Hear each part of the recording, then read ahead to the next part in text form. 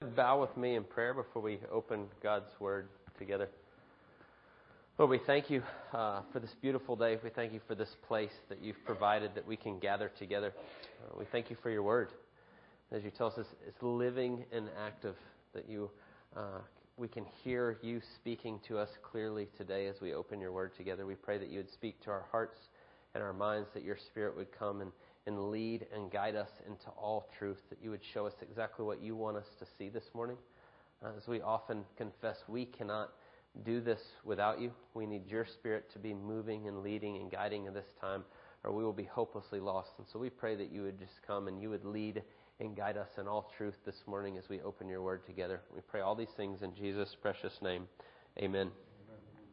I want to ask two questions as we start. The first is this: have you ever overheard a conversation about yourself where the people talking about you didn't know that you could hear, but you could hear what they were saying? Have you ever had that experience in your life where you overhear people talking and you realize they're talking about you? And so you get that. It can either be a really, really great thing or a really horrifying thing, right? Depending on what they're saying. And you think about that for a second. I mean, if they're talking poorly about you, it can be really horrifying because you're kind of getting unfiltered information. They don't know you're listening. They don't know, and so their hearts are kind of being revealed. The same is true of as if it's good. If it's really good and they don't know you're listening, you're like, oh, all right, they're talking about you and they're saying good things. Then that can be really wonderful if you kind of get that unfiltered information. If you've ever had that happen before, depending on how that went. It could either be a really good experience, a good memory, or really, really bad, depending on the case. That's kind of the first question I just want you to think about, if you've ever had that experience. And then secondly, have you ever had a conversation with someone who is very, very close to death? Have you ever had that happen in your life? And maybe you have, maybe you haven't. Maybe you've talked to someone very close to when they were dying. Someone maybe close to you that you got to spend time with, and they knew they were dying, and they knew it was very close, and so you get to hear very intimate that really hear their heart in those moments. And there's not a whole lot of pretense when you know that you're very close to dying, that this is it. Not a lot of triviality in the way we speak in those moments. I remember watching a movie years ago where that scene kind of plays out like that. It was a movie starring Mel Gibson, and the movie was called Signs, and it's not really that great of a movie. It's all about aliens and crazy stuff. But there's a scene in the movie that's a flashback, and the guy had lost his wife, and she was in a car accident, and he goes to the scene, and they tell him, like, as soon as we remove her from the wreckage, she's not going to live. And so you've got a few minutes to talk to your wife. And it's this really, really intense scene because he knows she's going to die. She knows it. And then they sit there together and they talk. And she tells them all about their kids. You take care of the kids, and this is what they're like, and this is what they need. And it's very much a mother's heart. And it's a really gut-wrenching scene that you can so see that. That's on her heart, her children, and their well-being. And you see that in there. And so it's a really intense situation. So maybe you've been in a situation similar to that, where kind of all pretense is laid aside, and it's just the very heart of that person in those last moments. So I mentioned both of those because the scripture I just read to you a minute ago from John 17 is really both of those situations rolled into one. John 17 is Jesus in the upper room. It's the last thing that we have recorded for us before they get up and they go out to the Garden of Gethsemane, where Jesus will praying about the coming crucifixion and what he's going to face in that. And then he's arrested right after that and then crucified that morning. And so it's one of the last things we see Jesus saying to the disciples. And what it is in John 17 is a prayer.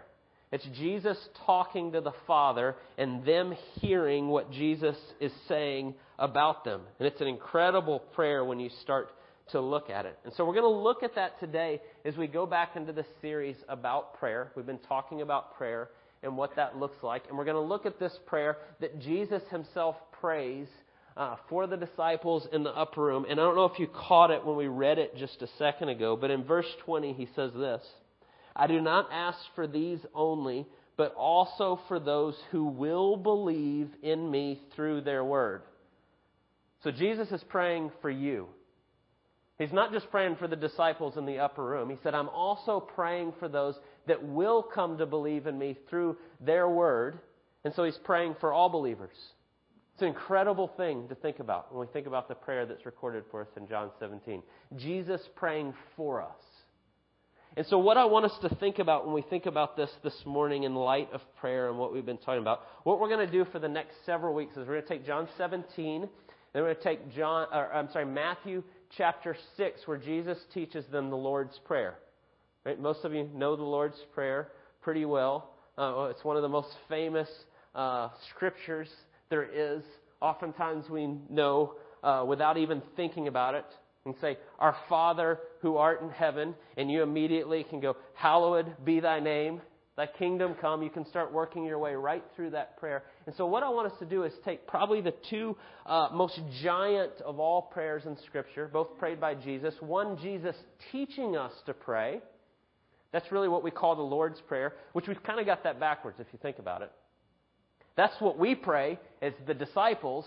We pray, and we call it the Lord's Prayer, which is really what we pray. And then John 17 is really the Lord's Prayer. That's what Jesus prays, but we often refer to that as the high priestly prayer, that He's interceding, praying on our behalf as our great high priest. And so we often call that the high priestly prayer. It doesn't really matter what we call them, but those are the two that we're going to look at together. And what we'll see is the way Jesus prays for us, God's heart for us. And then you put that with how He teaches us to pray, and you see how they go perfectly together. And so I want us to think about those two together as we think on this idea of prayer. If you were with us 2 weeks ago, we kind of took a brief hiatus from the prayer series for Easter last week. But if you were with us 2 weeks ago, we talked about when Jesus prays. We looked at all those times in His life, and what we saw is Jesus prays all the time.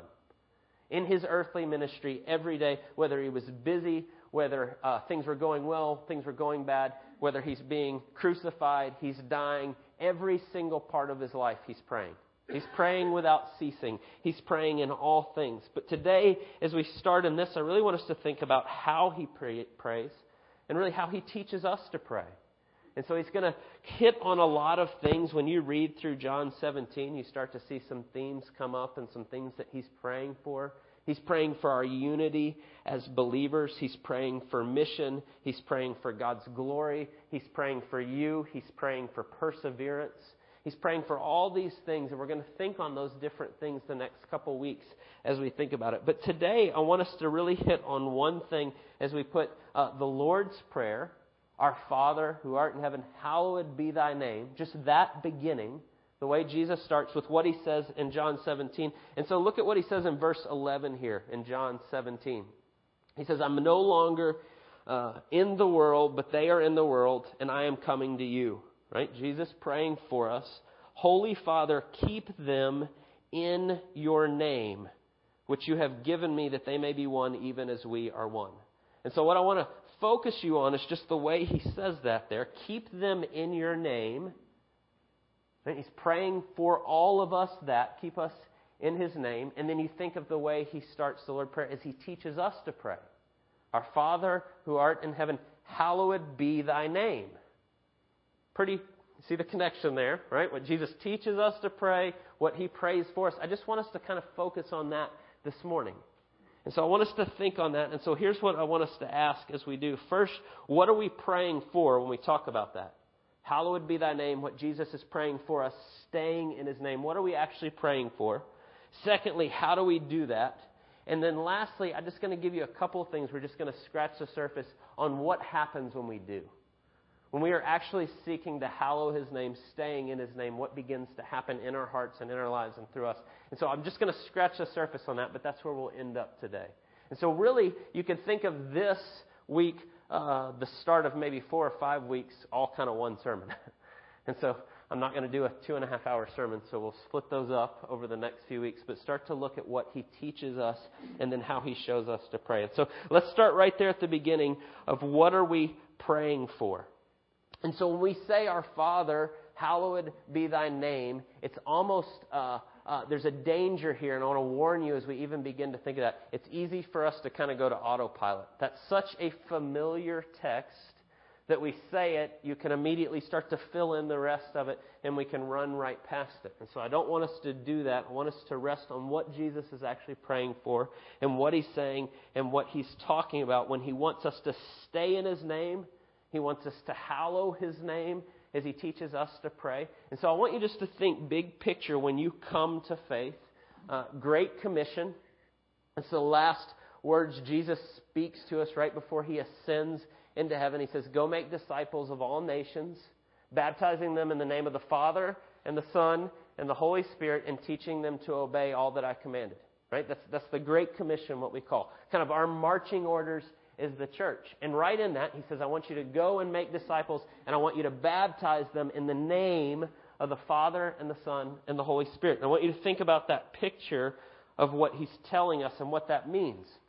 When we talk about baptism, Jesus telling us to baptize us in the name, we often say, this is kind of the way we'll talk about it here, is baptism is really the front door to the church. When we're baptized into the name of the Father and the Son and the Holy Spirit, we're being adopted into God's family through what Jesus has done for us in His name. We are now being brought in. And so what baptism is a visible sign, an outward visible sign of an inward spiritual reality. That's the way we could say it. We're showing kind of what God's done inside of us when we're baptized. Right? So through Jesus, we are adopted into God's family. We are His beloved children. Jesus takes all our sin, restores us to our relationship with God, now indwells us in the Holy Spirit, begins to remake our heart. The Scriptures talk about we are now a new creation. We were dead in our sins. We are now alive in God. That's that picture of baptism. Right? Our old self goes down. Our new self comes up. We're being now living in the Spirit. We're a new creation. That's what that picture is. And so what it is, in a lot of ways, is now we are part of God's family. We're being brought in, the front door. We're now part of His taking His name and who He is. And so start to think about what that picture is like. It's not just when we say, hallowed be thy name, that you don't use the Lord's name in vain. Right? If we say that, now that's true. It tells us we shouldn't use the Lord's name in vain. I'm not saying that's wrong. But if that's all we see when we think about hallowing His name, we're missing a huge amount of what that actually means. You are now taking on His name, coming into His family, and now we are the body of Christ. We're a family of faith.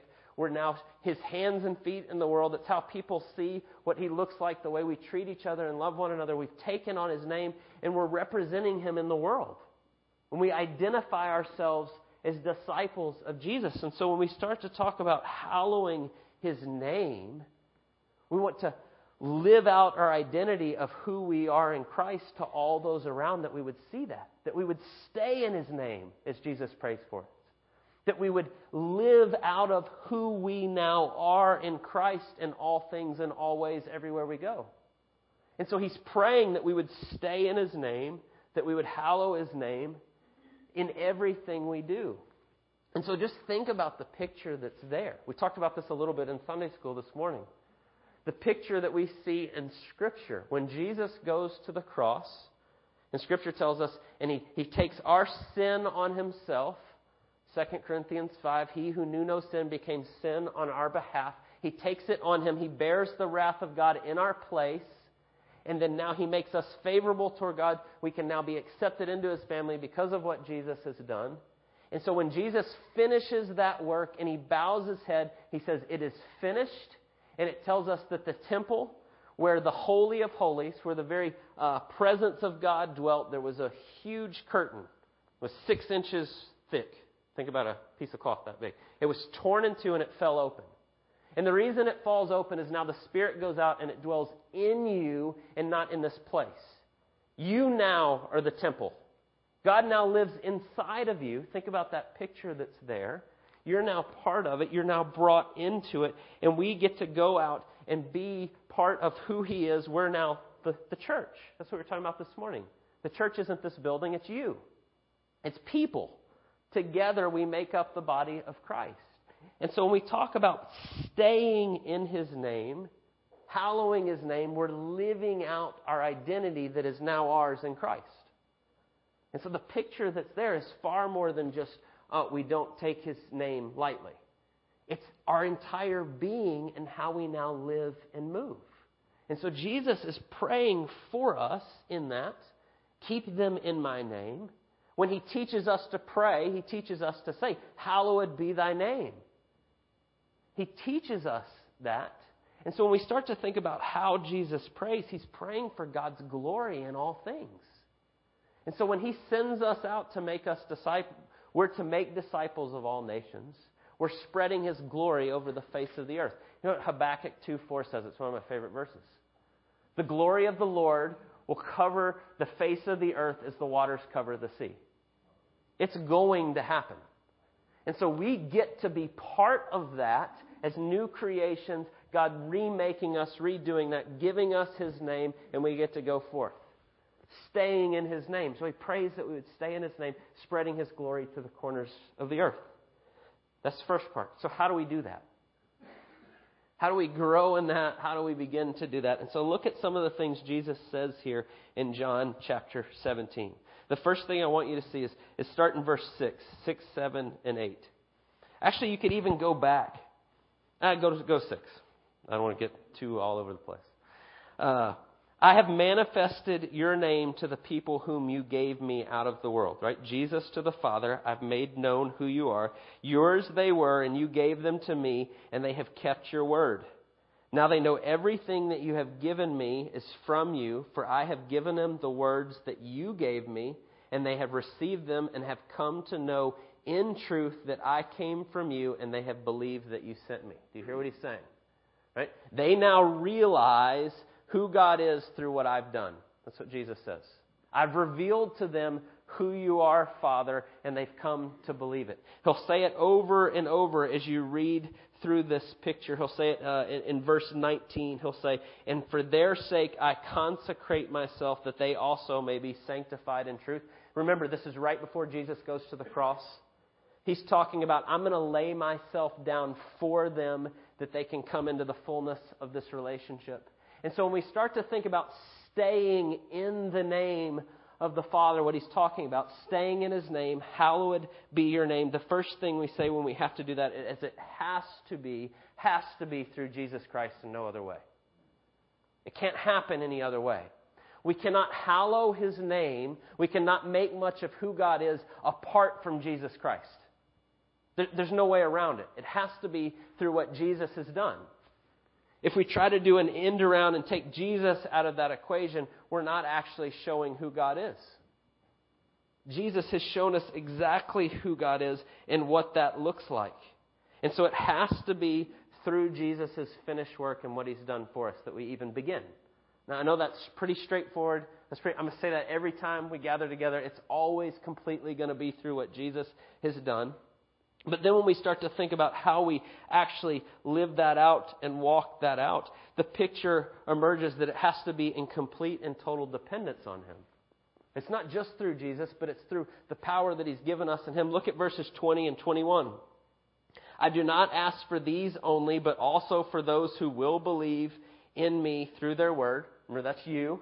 That's all believers, anyone that's putting their faith in Jesus. And he says that they may all be one, just as you, Father, are in me and I in you.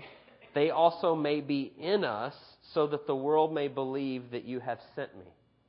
Right? And so he shows this picture of the Father being in the Son and the Son dwelling in the Father. And he says they're completely and perfectly one. They go together.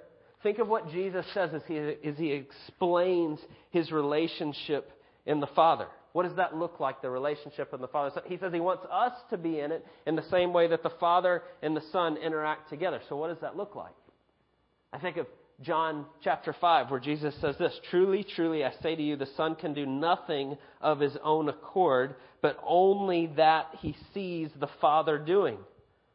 For whatever the Father does, the Son does likewise.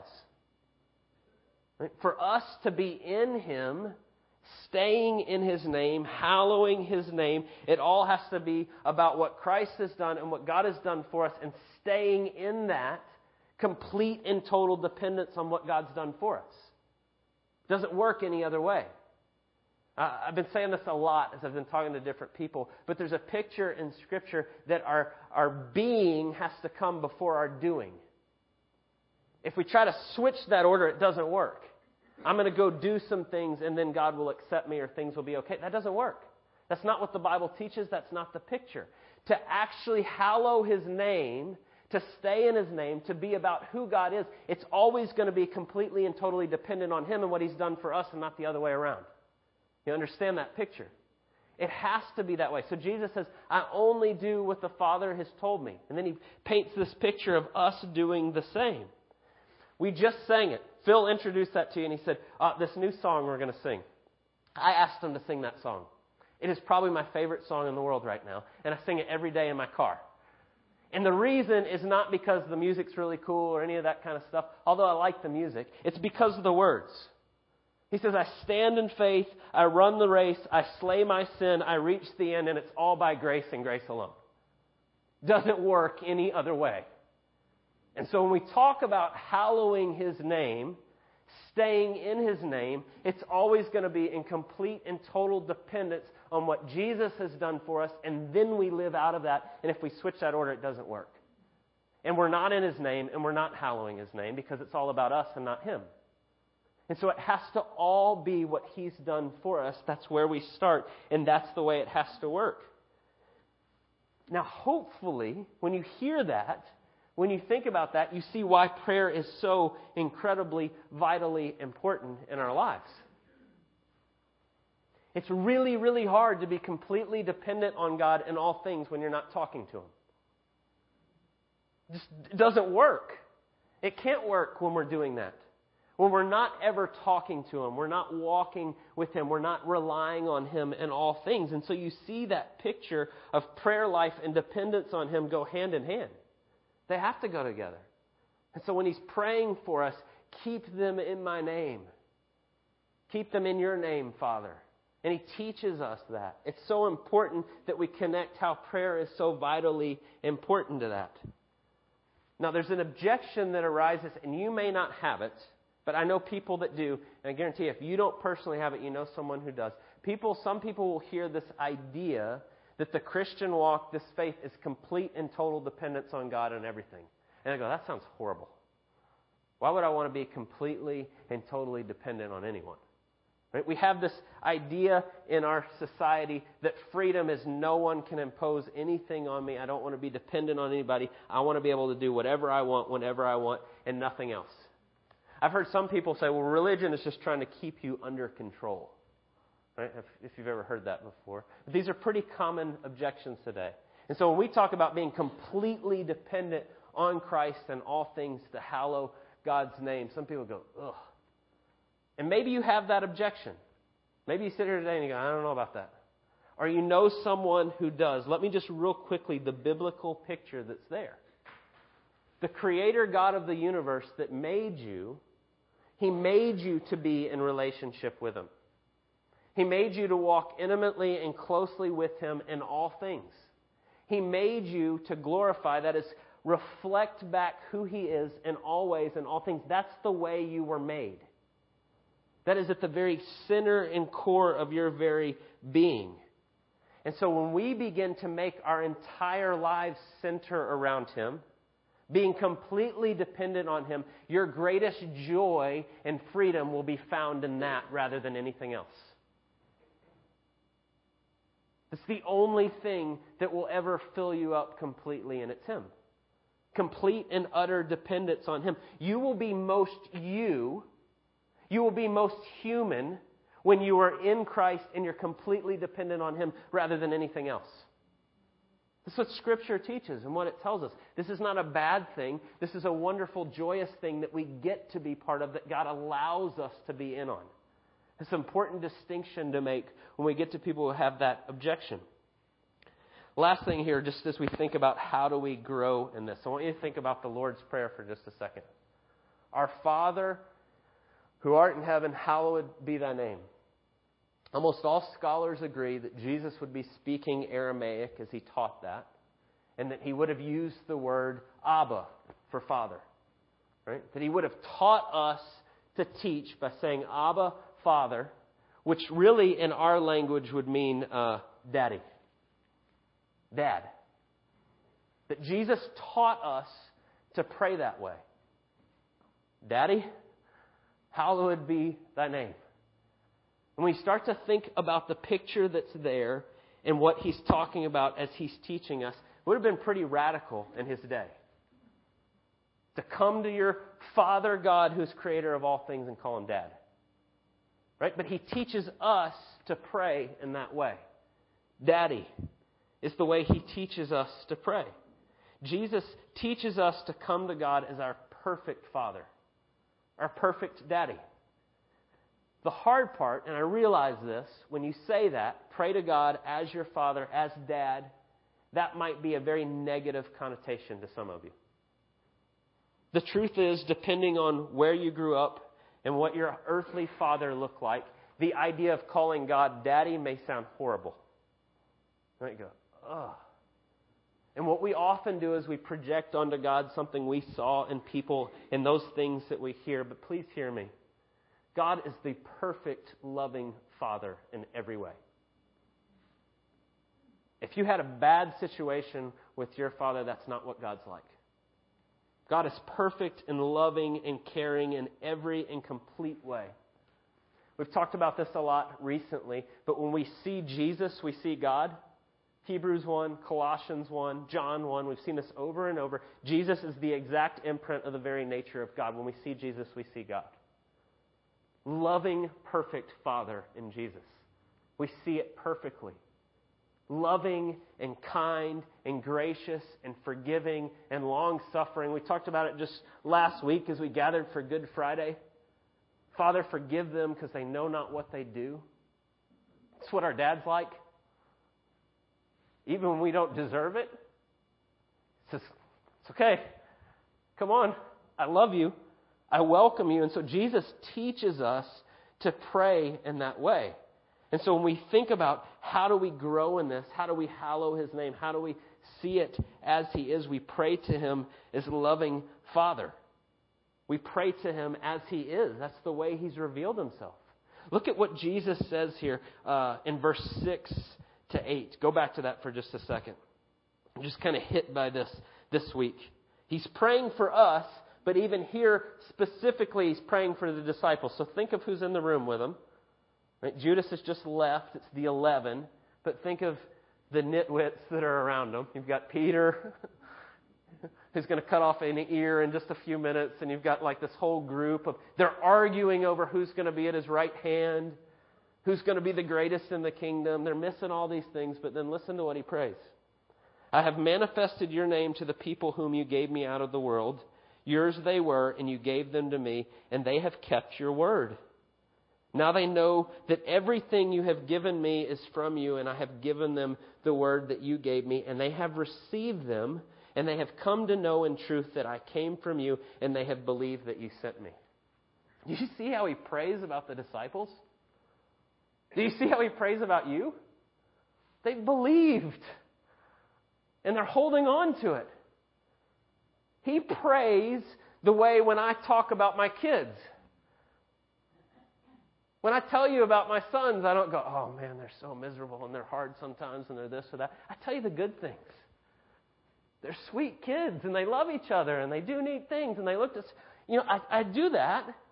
And then I read that my Father talks about me that way. He's believed it. And he sees who I am. And that's the way he prays for us. That's the way he talks about us. That's the way your heavenly Father sees you. It's an incredible thing when you start to think about the way he prays about the disciples and all of the crazy things they did and all the areas they weren't quite believing and all those things. But yet he says they've believed who I am. And they see you and they've come to know you in that way. And so he begins to show us what that looks like. He's the perfect Father. He's the perfect Daddy. That you can come to him in all things right where you are. And you see that even the way he prays. I think about when your kids do something wrong. Or they break your heart. Or you're disappointed. And you think, how do you respond to that? I think of different times when my kids have done things that was just really, got in trouble at school. Or they did something or whatever it is. And your heart's broken. Or they did something really dumb. And I'm saddened and I'm upset. But then I want to just go hold them and tell them, it's okay. I forgive you. you're forgiven and it's all right and we'll move on, and you tell them those things. And then I have Jesus' words ringing in my ears that say, if you, who are a sinful father, knows how to give your kids good gifts, how much greater is the Father? That's the kind of dad we have. Right? You think, well, yeah, I would forgive my kids, but I don't know that God would forgive me. What? That's not the picture that's there at all. You have the perfect, loving Father. And so when we say that we want to hallow His name, it has to be how He's revealed Himself, who He is. We have to stay in those things. And so as we end, I just want to think about a couple of things that as we grow in those, what happens. And I'm just scratching the surface. And I'm going to give you an assignment as you leave. If you begin to see God as He is, staying in His name, the way He's shown Himself to us, what will that change in your life? What will begin to happen to you when you actually are believing that and walking in that? And I want to give you just a couple to think about, but then I want you to go thinking about what is now true of you in Christ. Being in His name and what He's done for you. But a couple I want you to think about. First, when we begin to think and see Him as He is, we've been talking about prayer. We've been struggling with this idea of prayer. I've heard lots of people say this to me. Yeah, when you said, man, it's hard to pray and hard to fight, that's me. Right? Everybody says that. And I know it's me too. It's hard at different times, and we struggle with prayer in different ways. I've had 4 different people in the last 2 weeks tell me the exact same thing about, man, I get to the end of the day, and I'm really tired, and I start to pray, and then I fall asleep. And I feel terrible. I can't believe I fell asleep when I should be praying, and I know I should be praying, and what does that look like? And so I remember hearing this years ago. I think it was Brendan Manning in his book, The Ragamuffin Gospel, and he was talking about God of grace and what that looks like. And he said, how would you feel if you go out and you have a really busy day with your kids and you get home and your son crawls up in your lap and he starts to tell you about all the things you did that day? And you're recounting them together and you're walking through it and he's exhausted and all of a sudden he falls asleep. How do you see your son in that? How would me, as a sinful father, see that? Oh, what a sweet, wonderful time that I get to spend with my child as he tells me what's going on. But yet we don't see God that way oftentimes. And so when we see Him as He actually is, you stay in His name, you hallow His name, you begin to make much of who He actually is and the way He's revealed Himself. And so just practical outworking of that is no matter where you are today, start talking to Him. Your name is dependent on what He's done, not what you do. So you can come at any time and begin just to tell Him. If you lay down tonight and you pray and you fall asleep, then just get up and start talking to Him in the morning. He didn't hold that against you. He's the perfect Father. And He loves you completely and totally. And so if you're struggling with wherever you are in praying, don't let that be something that keeps you from praying. Second thing I want to tell you real quick, and I think we'll just end here this morning. But as we do this, as we see Him for as He is, when I read what He says about us and about the disciples there in verse 7 and 8, it begins to melt a critical spirit that I often can have. I don't know about you, I'm talking about me. It's easy to be critical and go, oh, well, they're not doing that quite the way they should, or those kind of things. But when I see the way my Father treats me, He believes, I've given it that picture that's there in 6, 7, and 8. It begins to melt my own critical spirit to start to treat people the way my Father treats me. Does that make sense? When I want to hallow His name, I want to stay in His name, I want to glorify Him in the way He lived, and then He treats me this graciously and this lovingly, how can I not do that to other people? Begins to melt my critical spirit in different ways. You think about that picture when you see the way your Father treats you, then how can I not treat others the same way? It should be a practical outworking in who we are. We are a child of grace. Right? What we just sang just a second ago. I stand in faith, I run the race, I slay my sin, I reach the end. All by grace and grace alone. So how can I not respond to other people that way? And so I want you to think about that. I'm going to end there. I had some more, but I'm going to leave those and let you think about them. I want you to think about what happens when we are in His name. We are hallowing His name. We are doing that. We are making much of Him. What are the practical outworkings of that in your own life, in your own heart, that you would begin to see that and question that? Ask Him to show you what that looks like to hallow His name in all things and in all ways. Let's pray. God, we thank You that You are our Father, that we can come directly to You, that You've told us in all things to come to You, to bring them before You, that because of what Jesus has done for You, we can come boldly and stand right before Your throne and lay all things before You, that we can talk about You, with You, all things, that we can ask You all things, that You will teach us, and we thank You for that. I pray that You would, in my own life, and those here gathered together, Your family, those that You are praying for right here, that we would do that. We would remain in Your name. We would come to You the way that You've revealed to us, and we would do so just glorifying and seeking You.